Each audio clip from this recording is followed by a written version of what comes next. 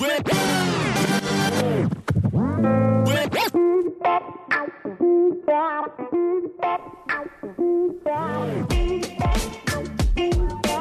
welcome back to the Gospel Rant. This is Dr. Bill Sinyard doing a new podcast series for fall 2020 in the middle of the COVID pandemic. A bunch of us are going through the book of Romans in a small group, and I thought that I would do some podcast of my thoughts and my impressions and my offenses related to the book of Romans. So we're titling this Romans, the Book of Microaggressions. Romans, the Book of Microaggressions. What's a microaggression? It's kind of outdated now. It's kind of a 10-year-old thing, but I like it, so I'm going to use it. So if it's offensive, that's just another microaggression. Microaggression, according to Wikipedia, is a term used for brief and commonplace daily verbal or behavioral indignities, whether intentional or unintentional, that communicate hostile, derogatory, or negative attitudes towards stigmatized or culturally marginalized groups. So you get the idea. Well, this podcast series is going to be intentional, and the target communicating aggression will be towards comfortable Christians, including me. Professor Kevin Nadal draws a tighter circle around the modern culturalized use of the term this way. Microaggressions are thinly veiled, it won't be in this podcast, everyday instance of racism, homophobia, sexism, and more that you see in the world. Sometimes it's an insult. Other times it's an errant comment or gesture. I mean, honestly, I think what Paul is doing is microaggressions towards the religious, towards comfortable Christians, towards those Christians that are tending towards deism or tending towards secular humanism or tending towards idolatry. And the whole message is getting messed up. And by the way, it's losing its offensiveness, right? So, for our use, this microaggression is a comment, inflection, body language that offends another person in order to shame them for redemption, to shame them so that we can once again have our heads cleared and we can begin to experience the love of Christ for us. I think it's desperately needed now. We're so distracted. Look, so this is the opposite of saying things that are always positive and uplifting and non-critical and non-condemning and comfortable, non-racist or non-division, right? Can't we just all get along and let everyone believe what they want to believe? But that's a society we're like marbles bouncing off each other. We might change people's direction forcibly, but we're not affected. We're not changed. There's no softness. And it sounds kind of lonely, to tell you the truth, if everybody's on their own in their own little closets or cars doing what they want to do. There's no dialogue. There's no interaction. There's no affect. There's no attunement, to speak in attraction theory terms.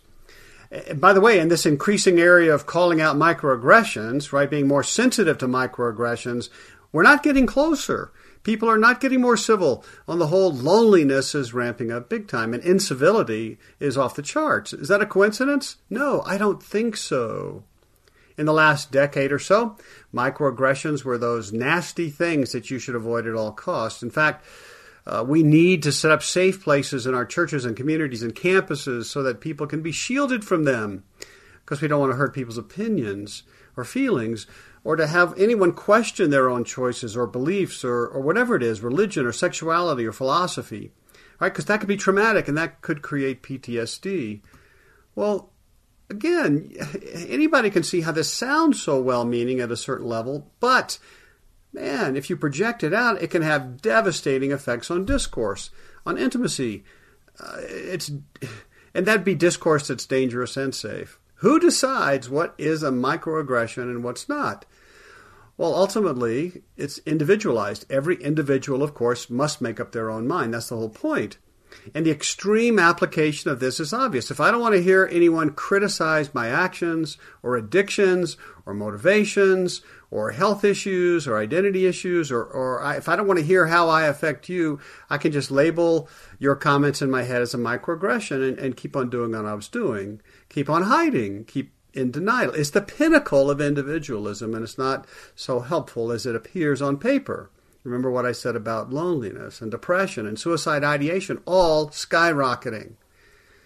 Okay, now, I do want to give a shout out to the concept based upon There are some well-meaning aspects of it. If what we're saying about microaggressors is that we're ticked off that there are groups and philosophies that are being shut down, that can't dialogue, that can't express their opinions, that can't live their identity or have a voice or understand what their worth is, then okay.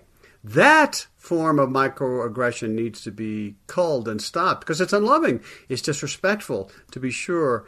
And I'm in. And certainly Jesus had something different in mind in the Bible when it says love your neighbor, right? But based upon what I'm seeing in the United States today, the incivility all around is ramping up to levels that I haven't seen since the 60s.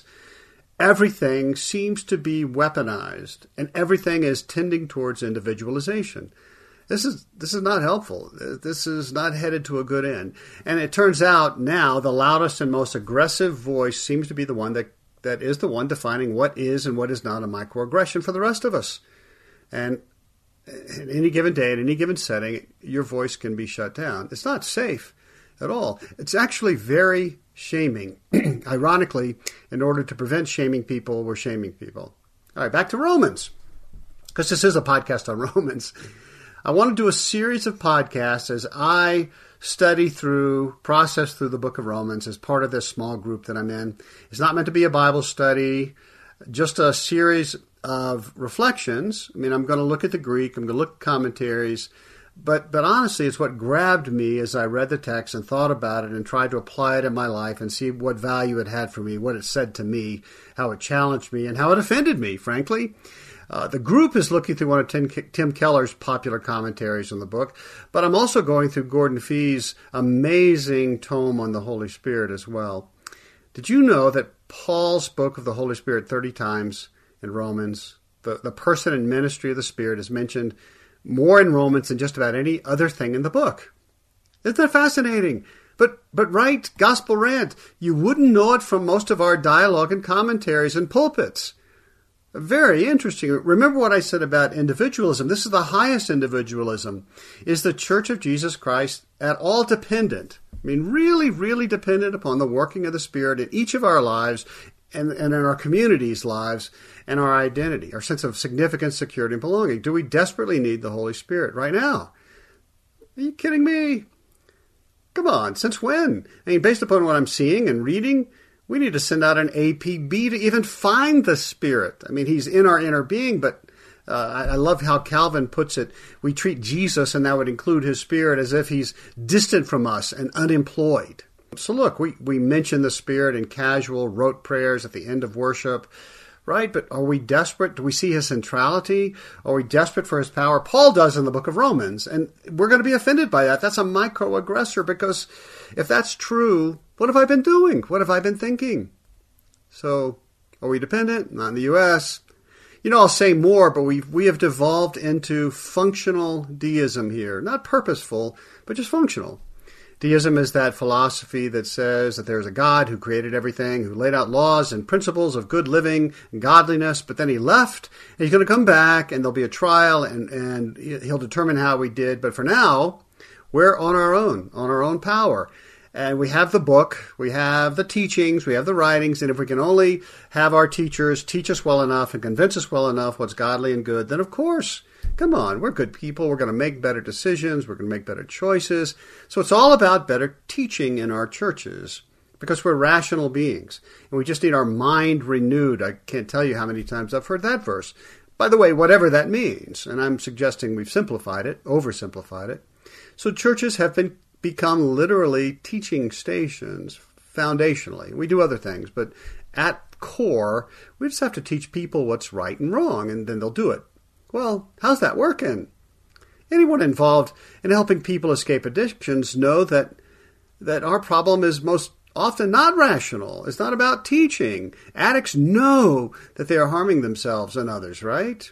I mean, that's where shame of addiction comes from. They know, but there's something in their brain that's making them have that drink, have that drug, or check out that porn, right?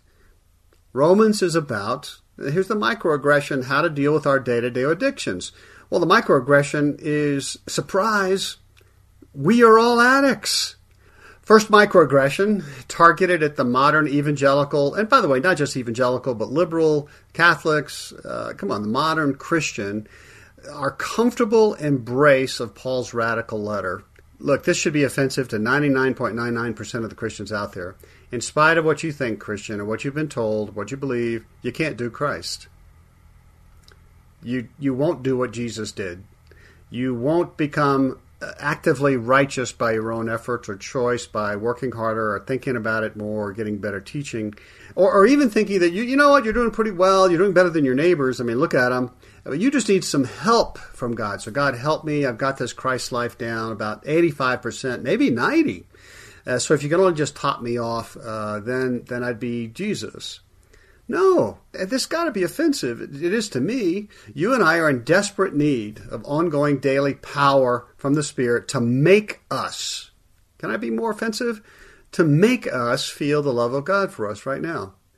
I need power from God to even feel God's love for us, to feel the love of God for others. So it's not just about me choosing to love my neighbors. I actually need God's power to make me feel love for my neighbors. I mean, have you met my neighbor? Right? For us to have any real hope that will encourage us or change our lives or do something with the addictions that we suffer from and struggle from, the hurts and wounds. The bar is so much higher, right? Jesus says, love God and love your neighbors. Well, 100% of love all the time. His love all the time. How's that going? Be perfect even as your heavenly Father is perfect. How's that going? Love your enemies. How the hell is that going? I mean, I got to be honest with you. I call them my enemies because I don't love them. I don't like them. So the truth of the matter is, we come to the text, we come to Romans, we wake up in the morning, seriously, failures per the text. And I think we know it at a certain level in our brain, that shame that we fall short of expectations. But what we've been doing from many pulpits is we've been making people feel a little bit better, because that's what good people do, right? But no, we need God to make me feel loved. That's part of the message of Romans. So Paul's not writing about being more right and less wrong. That's guilt and innocence culture, which is the modern United States, but not ancient Rome. We're guilt innocence culture. We're concerned with teaching then what is right and wrong from the pulpit and to our children's and Zoom, so that as informed, good people, basically good people, right? We just need a little more information. We'll rationally choose, because that's what we do. We make rational choices, right? Not emotional choices. I mean, who does that? And we will do what's right because that's what rational, good people do who are educated. And when we do, God's going to be pleased with us somehow, and we'll earn blessings, and everything will be hunky-dory. So we set up our sermons with clear application section that encourage our people. No, they really don't. It's nice terminology that basically refers to shaming and guilting. And millennials will tell you they're so tired of our churches, the application section in particular, shaming them, making them feel shame, being a microaggression. And the idea is you just need to work harder, you're not good enough, and God's got to be disappointed in you. So now that I've worked you up into shame and guilt, you'll go out and love God and love your neighbor. But you know what? Come on, every counselor knows if you shame a shamed person, you're just going to get an angry, shamed person or a depressed, shamed person. You're not going to get a rational person who's going to choose to change. Well, the implication from most of our churches is that the only thing between us and acting like Jesus is our being convinced and then rationally choosing what is right. Well, how crazy is this? And Paul would be shocked to hear our interpretation and application, except he was dealing with the same thing in Romans only 30 years or so after Jesus' death. It seems to be a bent in humanity, even 2,000 years ago. Is that a microaggression? Yeah, it is to me. Man, that's disappointing, right? You would think we would have evolved. But here we go. Are you aware that your prefrontal cortex, that place where you think and you decide and you learn and you make choices, is not ruling your brain? I mean, get that off the plate. Challenge that. It's not ruling your brain. It's not the queen of your senses. Your choices, nope. It doesn't even lead to most of your actions during the day. In fact, it's the weakest part of your brain. Neuroscientists will tell us that it's your midbrain where all the chemical switches are. Dopamine, oxytocin, cortisol. And by the way, cortisol, actually, when the fear cycle hits, it shuts down your prefrontal cortex, your ability to think and reason and choose. Whenever you feel attacked or, here we go, threatened by microaggressions, you're not thinking. Crazy, right? You think you are, but your thinking has already been shut down. Well, back to Romans. It's best to be seen as a book about how to defeat addictions. Wow, put that in your pipe and smoke it. We'll talk about that more. Isn't that offensive? Yeah. What difference does the gospel and the Holy Spirit make to my choices that are driven largely unaware by the addictions in my brain that are longing for dope hits from sex, sexuality, from gossip, from TV, from likes, from social media, from politics, from racism, from victim identity strategies, from the hurts and betrayals that have riddled my life? And of course, the big one, and Paul will deal with this, is thinking that I'm right. I'm more right than you, and so I can criticize you legitimately. I can basically claim that God loves me more than he likes you, and that's why I can do horribly unloving things towards you and make you feel bad. Right? Microaggression at its worst. But microaggression at its best is this: you're not basically good. Even you as a Christian, you're not basically righteous, meaning your actions and choices, loving God and loving others, right? Even though you're saved, even though you're heaven-bound. You and I, today, in order to love God and love others, we desperately need the ongoing working of the Holy Spirit. Or we'll lose hope. We'll lose our bearings with God. We'll begin to feel like God doesn't love us, that he's disappointed in us. We'll have fears and fear cycle, which ignites cortisol, which shuts down my brain. Right? And we'll turn to other things, which is what Paul will deal in chapter 1. Other idols that give me that dopamine hit that I've been missing, other than being loved by God. Well, another, and there's so many microaggressions. This is just an introduction. This is what I'm thinking about today. Today in Western Christianity, we've embraced the notion, the strategy that churches should be friendly and good, attractive, and be so friendly and good that they'll be attractive to those, those non-friendly and non-good people around us, those neighbors, right? And then, but here's the problem. If any wicked person shows up, a non-friendly, non-good person, and by that I mean generally those who disagree with me, or who mess with my chill, or who look different, or offend me, or they're not good and friendly, which, by the way, defeats our ongoing strategy with the community, we just have to get rid of them. We have to shut them down. We have to remove their voice. We have to cubbyhole them quickly and at any cost in the name of Jesus. So many Christians are leaving churches because of these microaggressions. They're leaving churches because they've suffered microaggressions from faulty people in leadership and in the pews and from the pulpit, right? And are shocked by that. Well, and they would say, their brain goes, Jesus doesn't want us to be exposed to those wicked people, right? Jesus wants us to be loved and adored and hugged. Well, where do we get that biblically? Paul's writing his letters, including the letter to the Romans, to real churches who are filled with real people, many of whom are offended by Paul, who are taking offense to Paul's teaching and credentials, who are offensive, many of whom are seeking to publicly undermine his message and ministry, who are calling him names, who are calling him a heretic. So Paul just keeps injecting these letters, these literary microaggressions, right? And here's one of the ones he mentions. Jesus saves and equally adores sinners.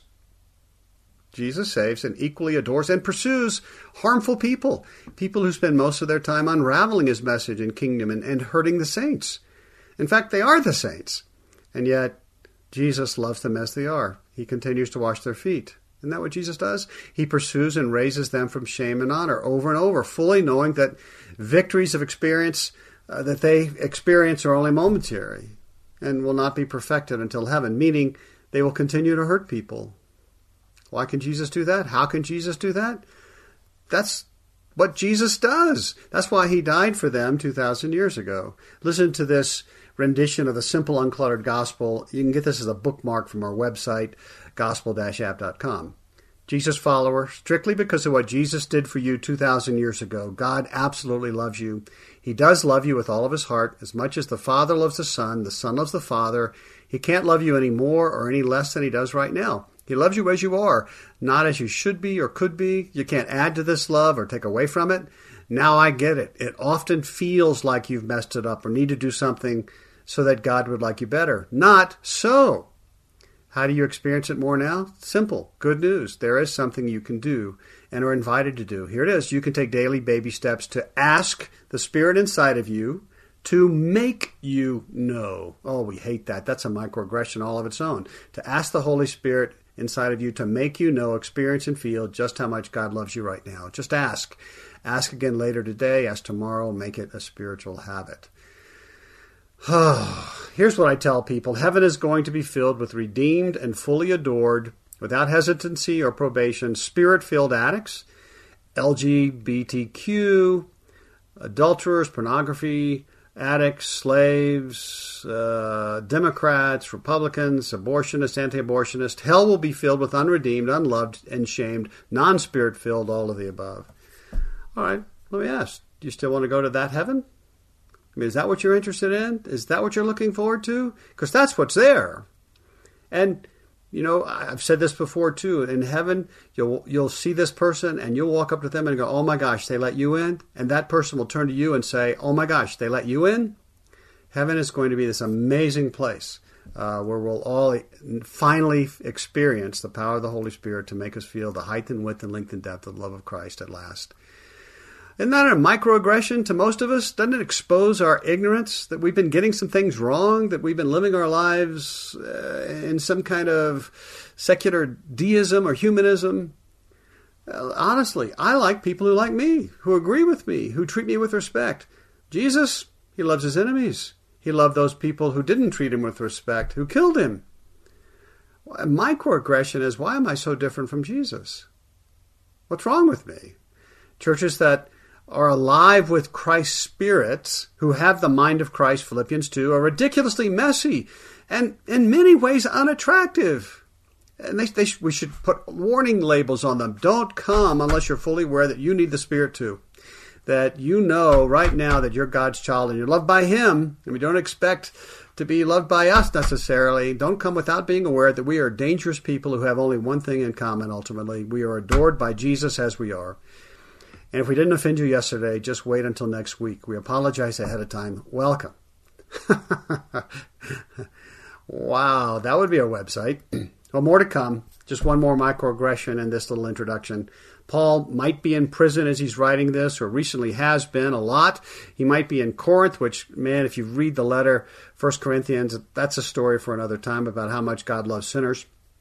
And this Paul is shepherding his loving desire to come to Rome. He wants to be with the people. He feels called to be with these people, to love on them, to pass on stuff to them, to minister to them, to serve them. It's not over the top. It's sacrificial. It's caring. It's pastoral. It's a hallmark good news story, right? That's what my pastor should be like. Punchline at the end of season 1 episode, right? The life of Paul. He makes it to Rome, ministers to them, and then he's murdered. And then he's murdered there. In season 1. Wow. Isn't that something? So much for a good God who's protecting his brave and loving instrument, Paul. That's a microaggression. Lots of questions, right? Microaggressions off the chart. Is this what God has in store for me, for his gospel? Maybe. And by the way, maybe after this podcast. Look, am I wrong? But this is frightening to all of us who've been lulled asleep in the comfort of U.S. Christianity. Sure, we could beat up as Christians. By the way, much of that we've earned and deserve. But this is hardly the suffering that historic children of God have had to endure. The message of Jesus is not only an offense to Christians, it's an offense to non-Christians. I mean, really offensive. It's a microaggression. I get that. I mean, I get it why people want to shut up Christianity, the core of Christianity. It's a massive microaggression. I guess that doesn't make any sense. It's a massive aggression.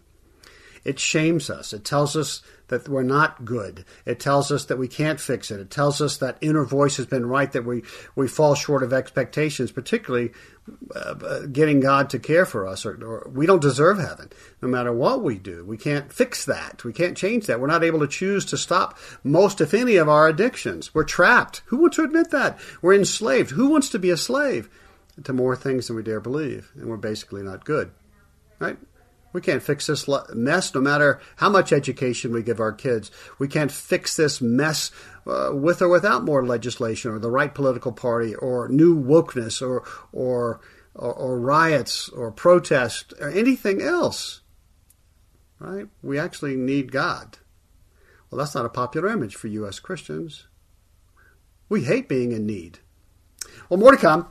Romans is that book of microaggressions that I think is designed to offend all of us, and we need it. But in particular, to offend Christians, and Christians living in the U.S. right now.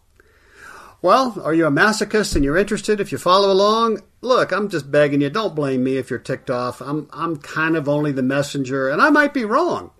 Actually, I'm getting offended so much myself, and that's my commitment to you is I'm willing to share that. But I'm learning with Paul that I'm the biggest sinner here. So if you feel me judging you, my bad. Because the truth of the matter is I'm the biggest sinner here, present company accepted. And I hate that. I think that I should be further along as a Christian. I think that I should be more Christ-like than I am. I hate it being pointed out that I'm missing the mark. And yet, because of the simple, uncluttered gospel, I'm completely and fully adored by God right now. If I could just hear him, I could hear his voice saying, "Well done, good and faithful servant." Wow. Strictly because of what Jesus did on my behalf 2,000 years ago. Period. Boom. I love this. And yet, if I were honest, this shames me. This offends me. And it wakes me up and gives me hope and drives me crazy at the same time. Well, welcome to Gospel Rant and this series, Romans, the Book of Microaggressions. Take heart, child of God.